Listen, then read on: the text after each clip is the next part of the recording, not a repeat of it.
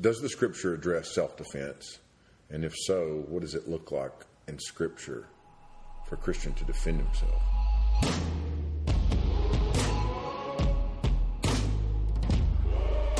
Welcome to No Sanity Required from the Ministry of Snowbird Wilderness Outfitters, a podcast about the Bible, culture, and stories from around the globe.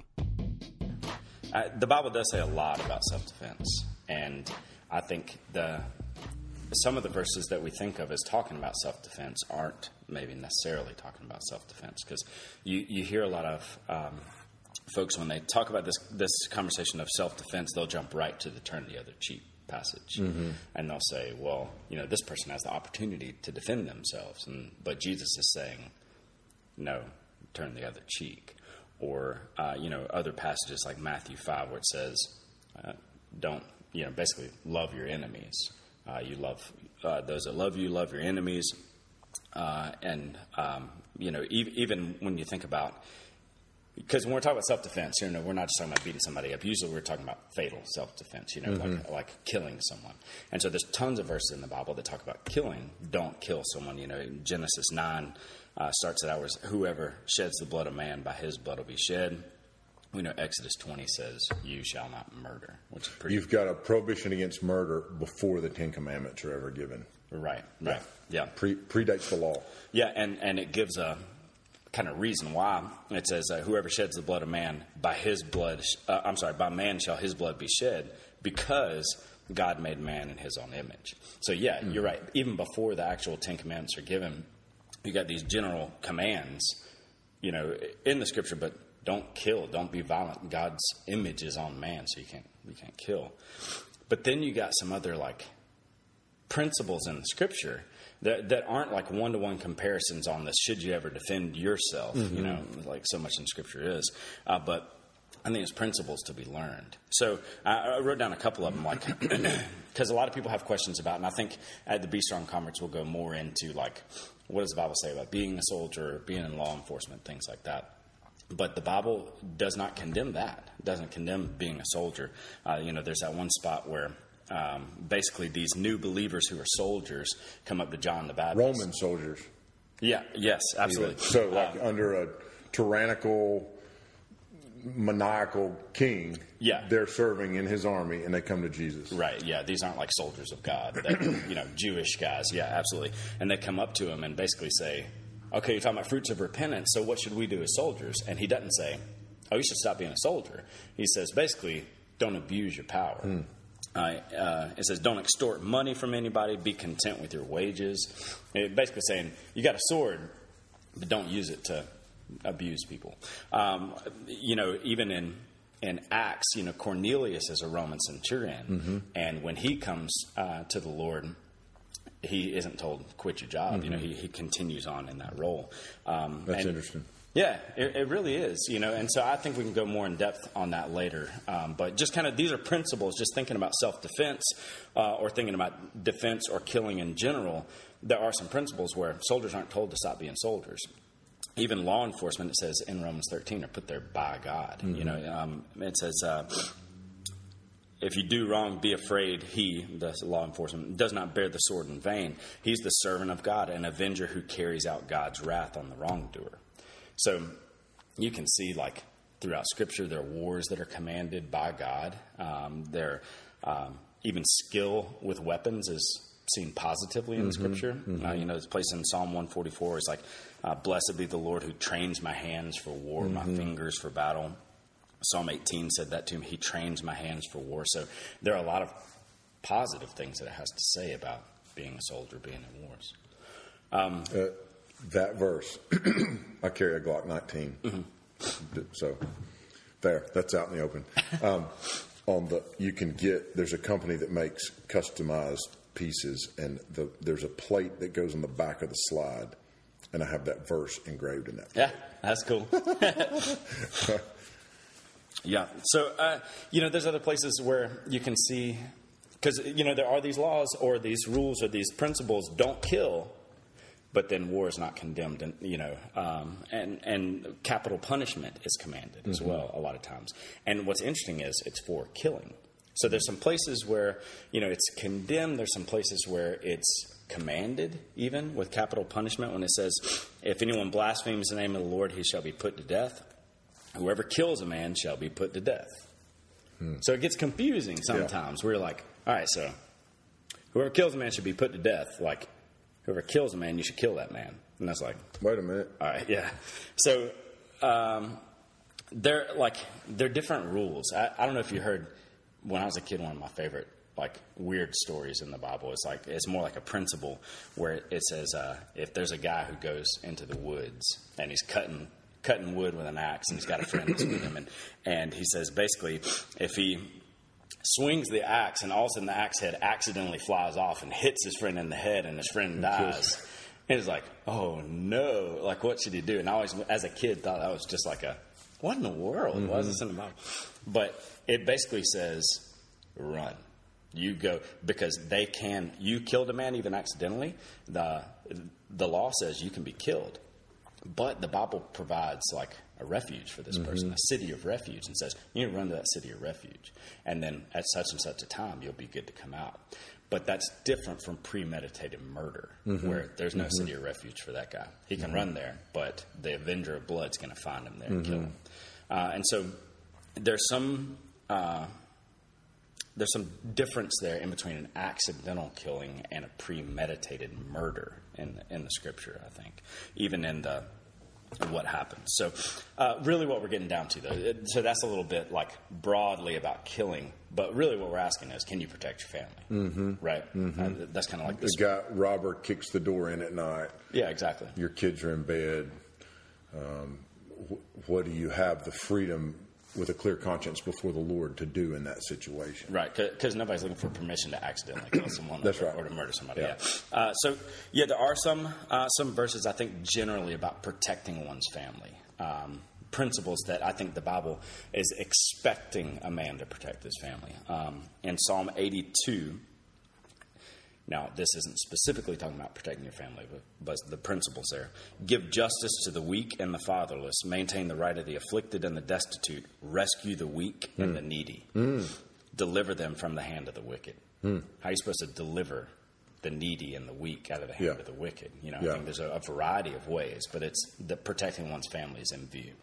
Even in 1 Timothy 5, where it says, if anybody doesn't provide for his relatives, that person's worse than an unbeliever.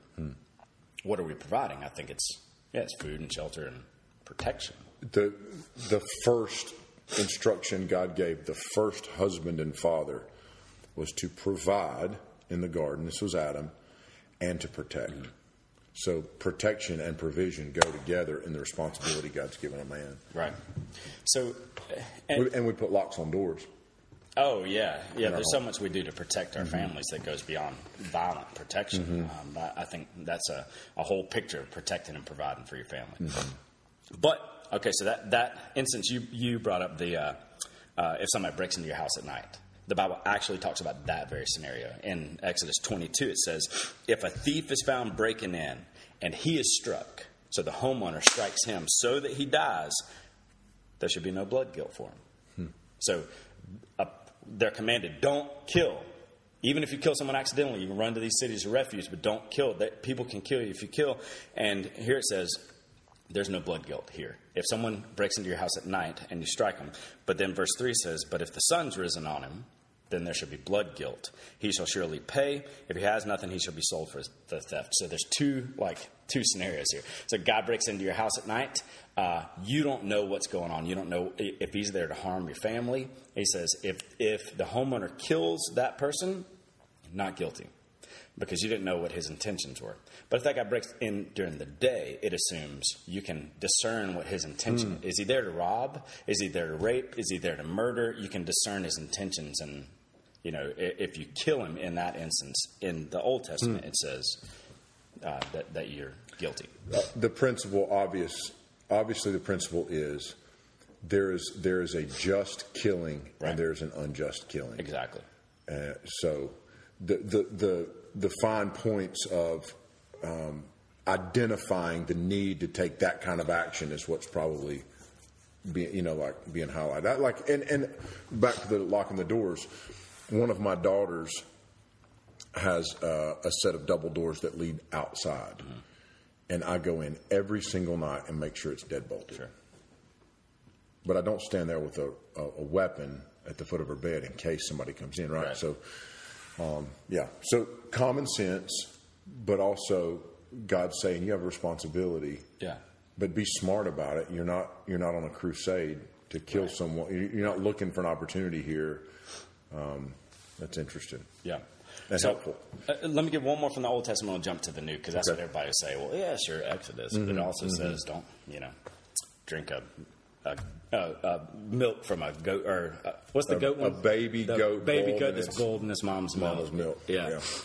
That's strange. It was real strange. Anyway, so Nehemiah, you remember there's that spot where they're sent back into the city to rebuild it, and he tells every family, every citizen, strap on a sword to defend yourselves.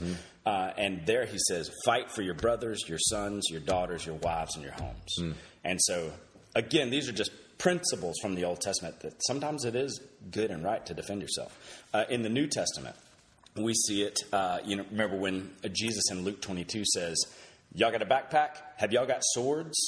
And they say, we got 2. And he said, that's good enough. That's enough. Assuming these guys are going to carry concealed weapons in order to defend themselves. And Jesus says, good. And so we can see that that carrying weapons for self-defense, that Jesus even is condoning it here. In the Garden of Gethsemane, you remember that whole scene. Which is right after. Exactly, right after that, where he says, carry swords. And he knows what's fixing to happen next, which is they're going to come to arrest Jesus. And Peter's going to whip a sword out and cut off that dude's ear. And then he says, no, stop. And you think, okay, here's Jesus who's combating self-defense. But in reality, this is Jesus laying down his life willingly. This isn't his kingdom. This isn't his time to come with the sword. He told them carry the sword for self-defense. But here he's willingly laying down his life.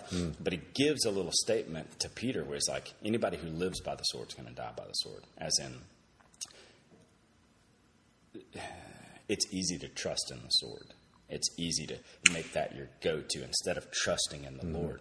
And so I think there's some warnings in the Scripture, too, when we think about should you carry for self-defense. Obviously there are places in the Bible where it says people are going to persecute you, and we're to endure persecution. Even that verse where it says turn the other cheek, I think is less about self-defense and more about insults. Yeah, personal insult. Yeah, and we talked about it in the other podcast, but Wayne Grudem says, if he's talking about 2 men facing each other and you get a slap on your right cheek, it probably is a backhand, more of an insult than an assault. And so basically the scripture is saying endure insults, endure persecution, but not all violence is persecution. There's a difference. So some warnings, I think, as far as trusting in the sword. Our weapons, whether you're carrying a Glock 19, these guys carrying a sword, whatever you carry, that's not what we put our trust and our hope in for security, for salvation. Psalm 44 says, not in my bow do I trust, nor can my sword save me, but you have saved us from our foes. It's really good. In God we have boasted continually.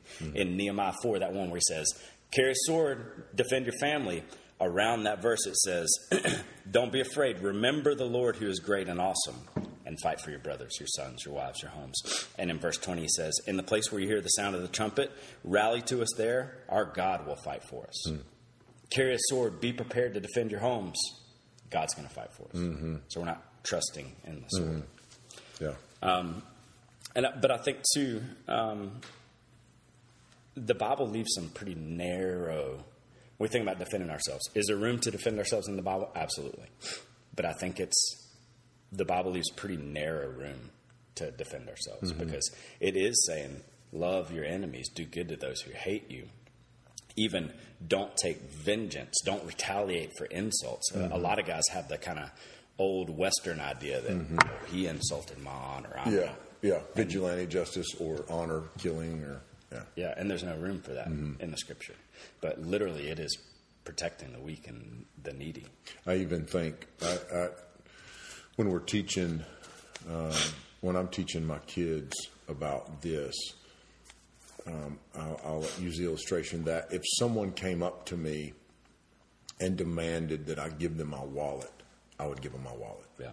And that I think that's where Jesus even sort of addresses that. Somebody demands your your Yeah. cloak, Yeah. give them your tunic Give it also. to 'em, yeah. Don't pull your sword out and defend yourself in that situation.